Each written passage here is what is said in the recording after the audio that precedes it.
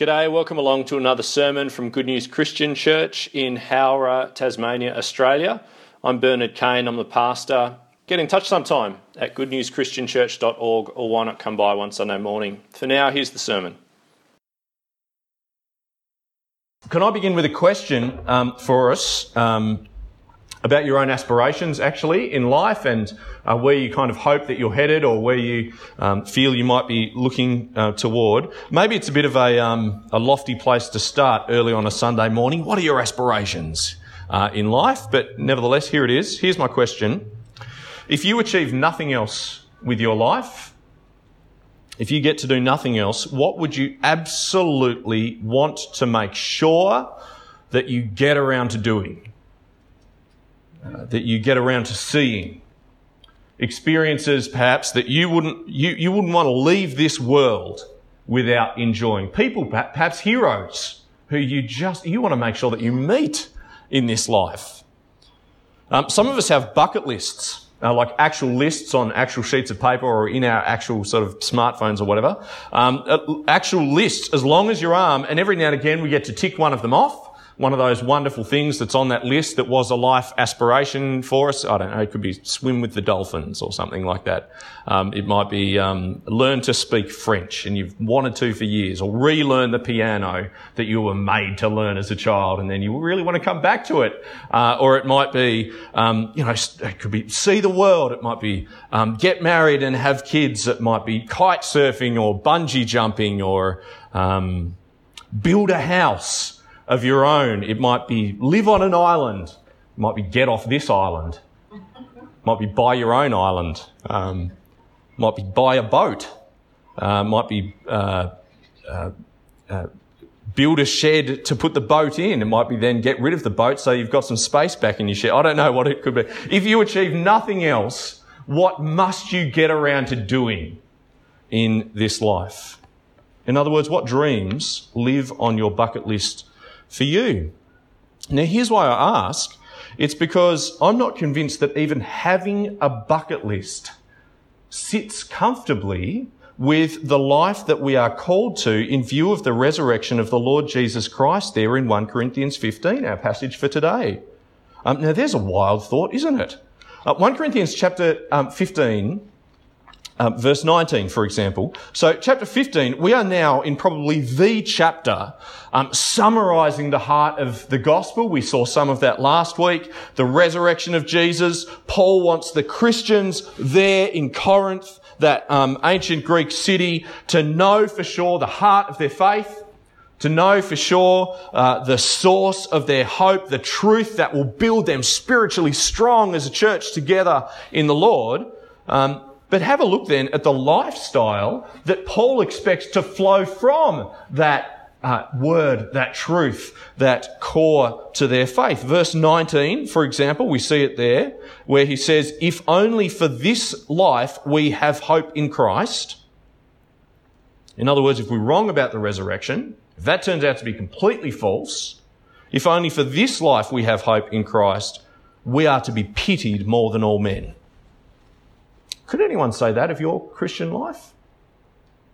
He lives, she so lives in light of the resurrection that, gosh, I hope it's right, because she's wasting her life otherwise.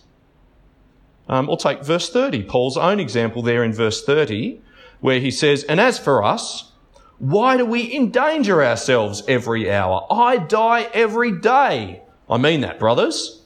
And then verse 32, if I fought wild beasts in Ephesus, I think it's a metaphor, for merely human reasons, what have I gained? If the dead are not raised, let us eat and drink, for tomorrow we die. It's funny, isn't it? Paul expects that the resurrection will force a stark contrast in this life between those who believe it and those who don't. Your lives will look different. Now, that probably shouldn't surprise us, actually, when you think back to the teaching of Jesus. He seemed to be of a very similar mind. Say Luke 9, verse 23, very memorably, where he says, then Jesus said to them all, if anyone would come after me, what did he say? He must deny himself and take up his cross daily and follow me. For whoever wants to save his life will lose it, but whoever loses his life for me will save it. What good is it for a man to gain the whole world? There's your bucket list. And yet lose or forfeit his very self. So, brothers and sisters of Good News Christian Church, how are we going with this measure of our Christian life? If you would come after me, deny yourself, take up your cross. What did it say? Not monthly, not occasionally, not kind of when you get around. Daily, and follow me. Pitied more than all men, if the resurrection turns out to be false. I die every day. I mean that, brothers, says Paul. Now, how's your bucket list looking? Perhaps your bucket list is in what I'd call the accumulation phase. You know, you're still accumulating things on the list, still adding to all those things that you'd love to get around to doing one day. Perhaps what it's accumulating isn't more things. It's fear is what's accumulating around your bucket list. Fear that you haven't got what it takes now to actually tick many more of those things off. Fear that you haven't got enough years left, you haven't got enough money, you haven't got the right connections, you haven't got good enough health, you haven't got enough luck to... Some people have all the luck, don't they? Perhaps the only thing that your bucket list is gathering at the present time is dust on the shelf. You don't fear that you might not get it done. You know that you won't get it done. And there were so many things that you hoped to do, and you got to do some of them. But the rest are never going to happen. Now, folks, today, see, 1 Corinthians 15, it confronts us with a challenge, and here it is. Burn your bucket list. That's the challenge it confronts us with.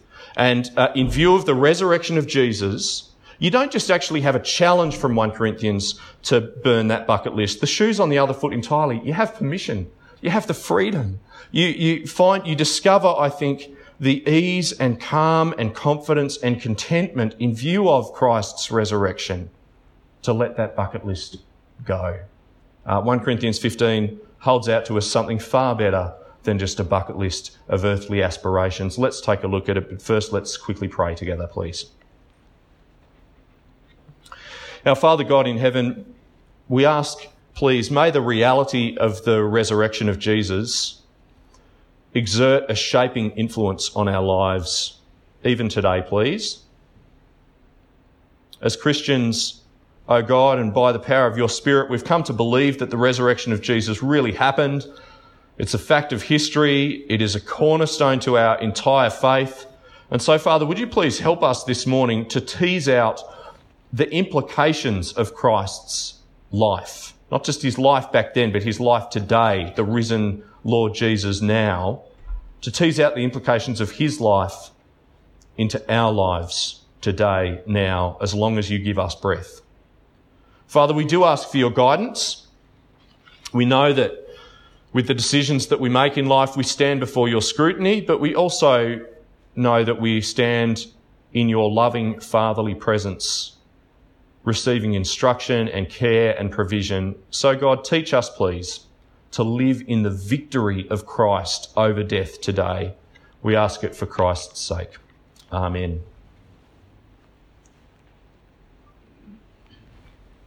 It might be helpful for you to have the passage open in front of you, 1 Corinthians 15. Now, last week, of course, we covered the first 11 verses, and I know they were read out to us again this morning to give us that context again. We covered the first 11 verses of 1 Corinthians 15, what Paul called the matters of first importance. It's the gospel, isn't it? Pure and simple. Verse 3, that Christ died for our sins according to the Scriptures, that he was buried, that he was raised on the third day according to the Scriptures, and that he appeared to Peter, and then to the 12, and to all of those others, the verses go on, and even to Paul himself down in verse 11. The Lord Jesus Christ, fully God and fully man, really rose from the dead. That was last week's passage. That is the first importance for your Christian faith. Don't forget it, you Corinthians. So we might be wondering then, as modern readers, as we come to what flows the rest of the chapter from verse 12 and following, we might be wondering then, okay, well, what kind of Christians then, from verse 12, were these Corinthians if the resurrection itself was somehow in doubt for them? Not just that they doubt it, in the ordinary way that we all sometimes sort of wonder what's going on, can we really believe, all that. No, but it seems to be more substantially in doubt for them from verse 12. And that sure seems what's happening there in Corinth. So was it not fundamental, the resurrection of Jesus, was that not fundamental to their Christian faith back then? Let's take a look together from verse 12. But if it is preached that Christ has been raised from the dead, how can some of you say that there is no resurrection of the dead? If there is no resurrection of the dead, then not even Christ has been raised. Right? And you can't fault Paul's logic there, can you? It's very straightforward. No one can be raised from the dead. That's impossible, you might say. Well, that means the gospel can't happen. Do you realise that? If no one can be raised from the dead, the gospel can't happen. Verse 13, if there is no resurrection of the dead, then not even Christ has been raised. And then Paul just follows that awful hypothetical for a moment. He says, and that means that we're a pack of liars about God, because that's what we're telling everyone, that Jesus has been raised from the dead. It would mean that you're wasting your life with this whole faith business. Actually, it would mean, get this, that your sins aren't even forgiven if Jesus wasn't raised from the dead. Did you follow him there? Because doesn't Christ's resurrection illustrate beyond the shadow of a doubt that Christ's sacrifice for our sins, his death in our place, his death for our sin, totally leveled things with God. His death was effective in dealing with sin, but if there's no resurrection, how do I know that? One person put it very memorably when he said, resurrection means endless hope, but no resurrection means a hopeless end. Resurrection means endless hope, but no resurrection means a hopeless end. And I think that's absolutely consistent with what Paul's saying here, isn't he? In terms of the significance of the resurrection for our Christian faith. And please take note, if you're someone here this morning who's currently, I suppose, looking into the faith or weighing up whether or not to become a Christian, you need to know this. The resurrection is absolutely foundational to our Christian faith as this passage describes. Verse 13, if there is no resurrection of the dead, then not even Christ has been raised.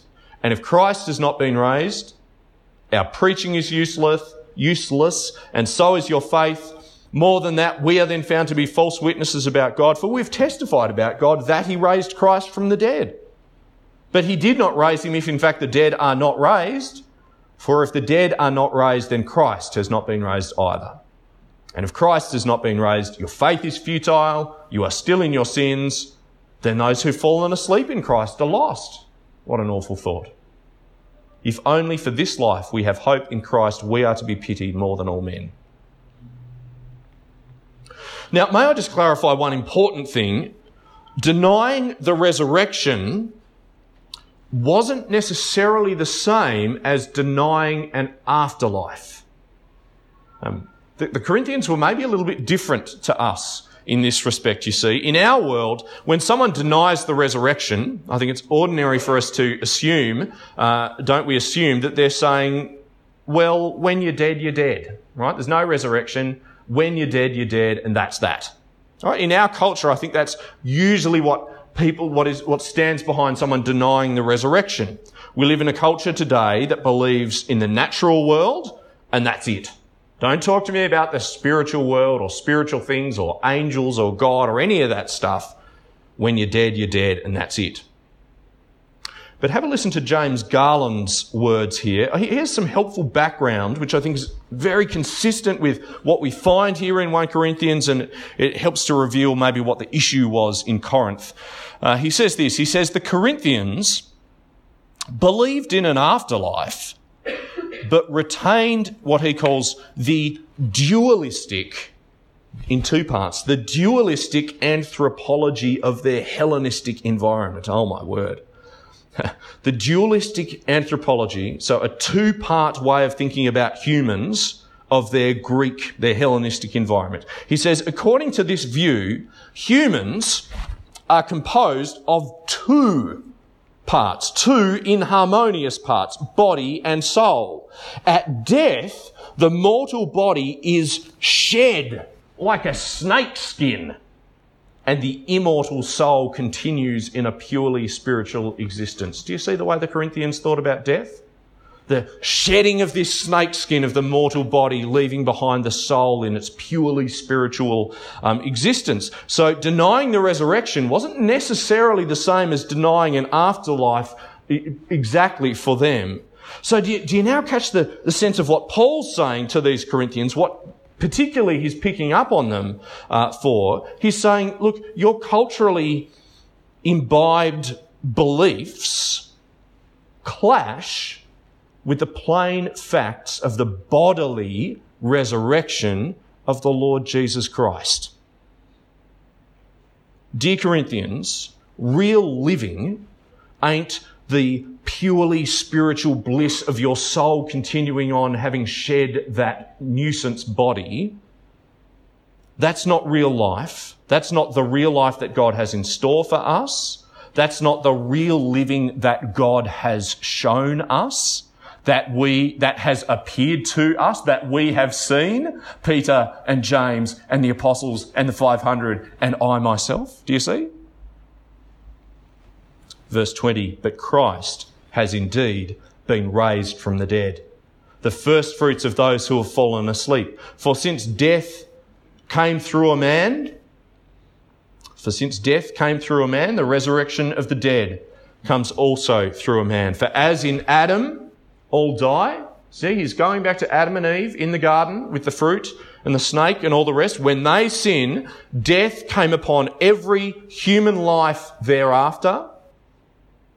Where then can we hope for life for these human bodies that die under the judgment of God, the curse of God? Verse 22, for as in Adam all die, so in Christ all will be made alive, but each in his own turn. Christ, the first fruits, as in Christ is the first fruits, Christ the first fruits, and then when he comes, those who belong to him. Now let's just pause here for a moment and think about our bucket lists.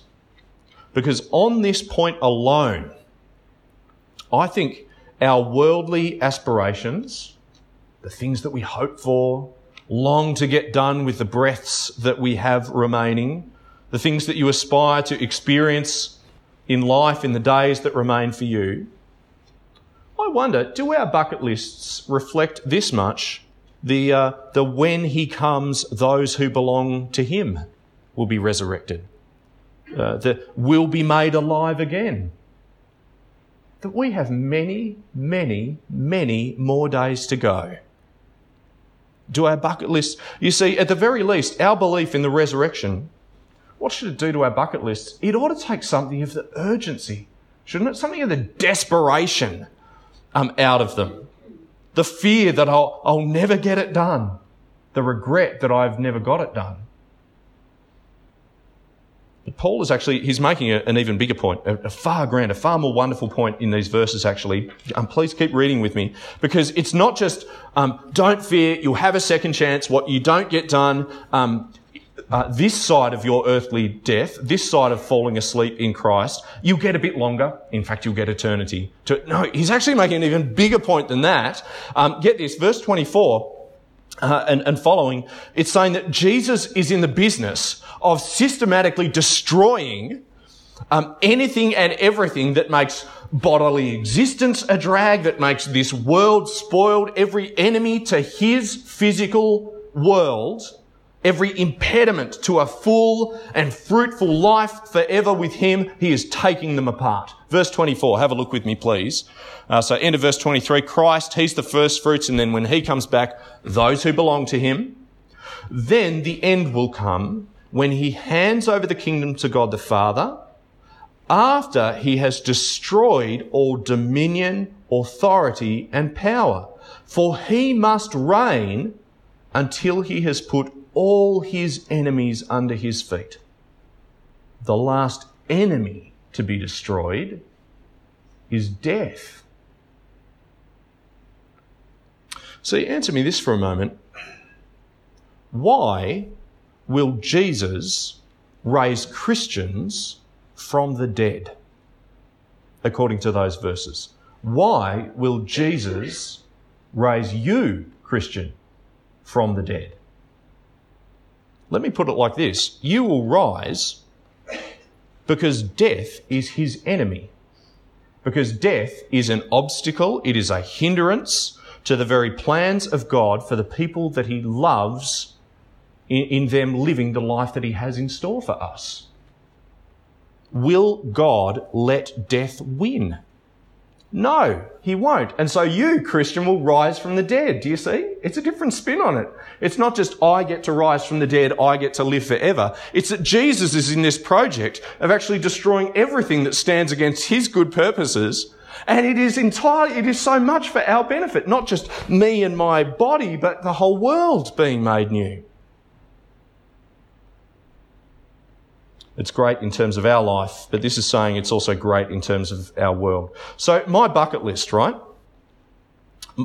My bucket list in this world today, in this tainted, sinful, still beautiful, but profoundly broken world, my biggest dreams are caught up, that means, in experiencing a world that is but a shadow of what he will one day make it to be.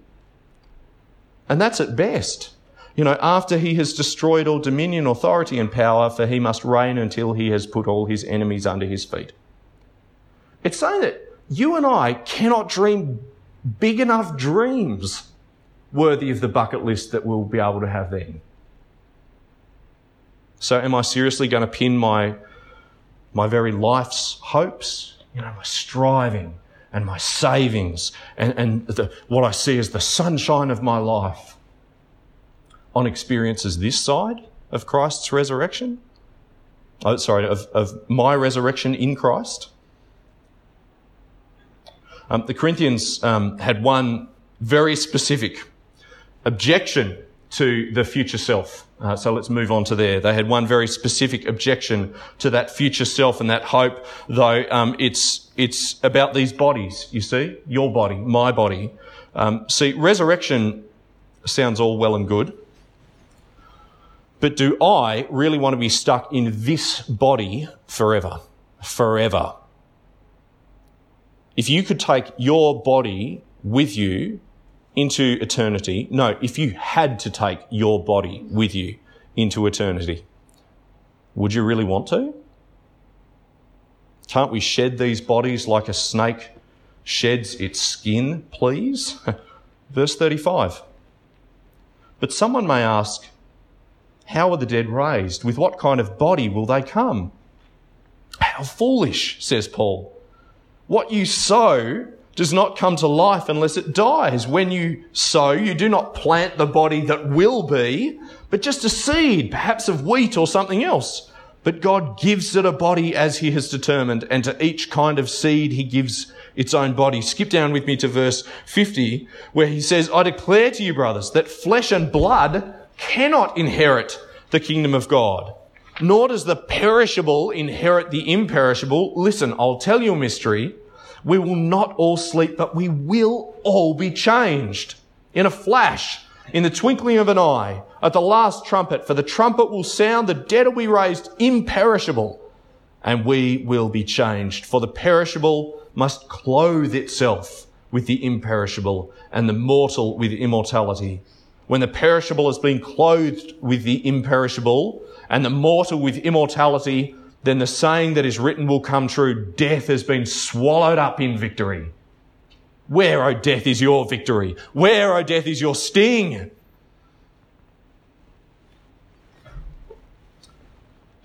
And folks, I think we have to talk frankly about our present experience in light of these verses. Does death still have a sting? in your life? I have to go to a funeral on Thursday. Does death still have a sting?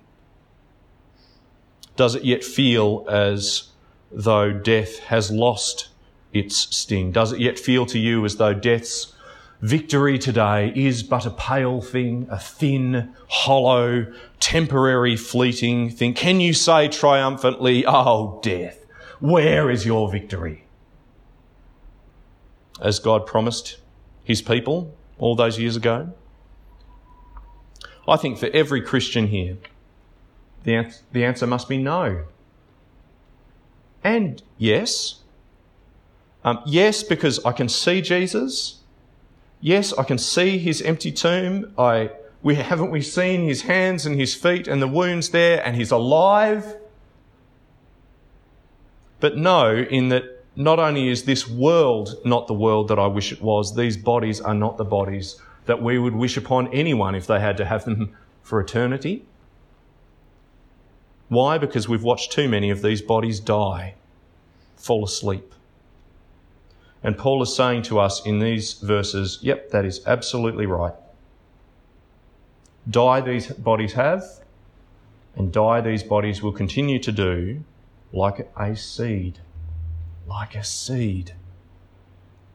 The body that is sown is perishable. What does it say? It is sown in dishonour. It is sown in weakness.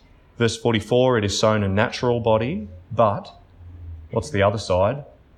It is raised imperishable. It is raised in glory. It is raised in power. It is raised a spiritual body.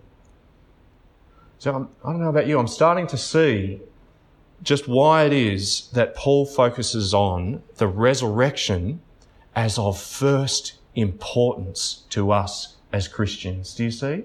It's not just this thin version of, oh, I'll get to live forever. Do you see how the resurrection transforms our hopes for ourselves and what our experience is and what our world will be, what our lives will be together? It's like we heard last week. God will defeat the last enemy. Do you remember this? While graveyards may remind one of the brevity of life, the resurrection ensures the brevity of death. While graveyards may remind one of the brevity of life, the resurrection ensures the brevity of death. Is the resurrection not the centre of our faith and our hope and our life? Verse 57, but thanks be to God, he gives us the victory through our Lord Jesus Christ. So let me ask you, kind of bluntly, I guess, has the brevity of death really taken a hold of your life in the resurrection of Jesus? Has the brevity of death, is that reflected in your life now in the Lord Jesus? Death has been swallowed up in victory. Is that the compass by which you live your life? Your aspirations? What you hope to get done? What you hope to see and experience? Is it the lens through which you've begun to see the lives of the people around you and what they're doing with their lives, what they're pursuing? The people that you spend your week with, share your homes with. Verse 58, therefore, my dear brothers and sisters, stand firm. Let nothing move you. Always give yourselves fully to the work of the Lord, because you know that your labour in the Lord is not in vain. Let's move toward a conclusion. So, what does the resurrection of Jesus Christ from the dead to a life that means life for you and life for our dying world, what does the resurrection of Jesus Christ from the dead mean for your bucket list today? Whether or not you have an actual one, you know what I mean, your aspirations, the things that you hope and aspire to do and experience and get done in life. Have you been led to believe that the measure of your life is the number of things that you get ticked off that bucket list in the time that remains for you? Because, friends, if you have believed that, then you have been led to believe a lie. A lie that is incompatible with our Christian hope, the confidence that we have in the resurrection of Jesus, what it means for us personally, what it means for the glorious world that we will one day get to share with him. Do you see? A life lived only for this life, within the horizon of only this life, is a life lived for less than life itself. For whoever wants to save his life will lose it, but whoever loses his life for me, said Jesus, will save it. What good is it for a man to gain the whole world and yet lose or forfeit his very self? So finally, can I ask you this? What message do you have for a friend who lives their life today like this is the only life that there is? That this is the best that they can hope for, and so they've got to make the very best of the opportunities that they have remaining for them in the days ahead. What message do you have for them? I think we have a message, and I think it's this. Verse 20, but Christ has indeed been raised from the dead, the first fruits of those who have fallen asleep. Don Carson asks the question, what would you like to be doing when Jesus comes again?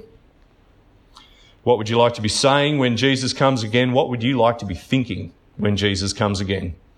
And he says, each of us can readily think of what we would not like to be doing or saying or thinking when Jesus comes again.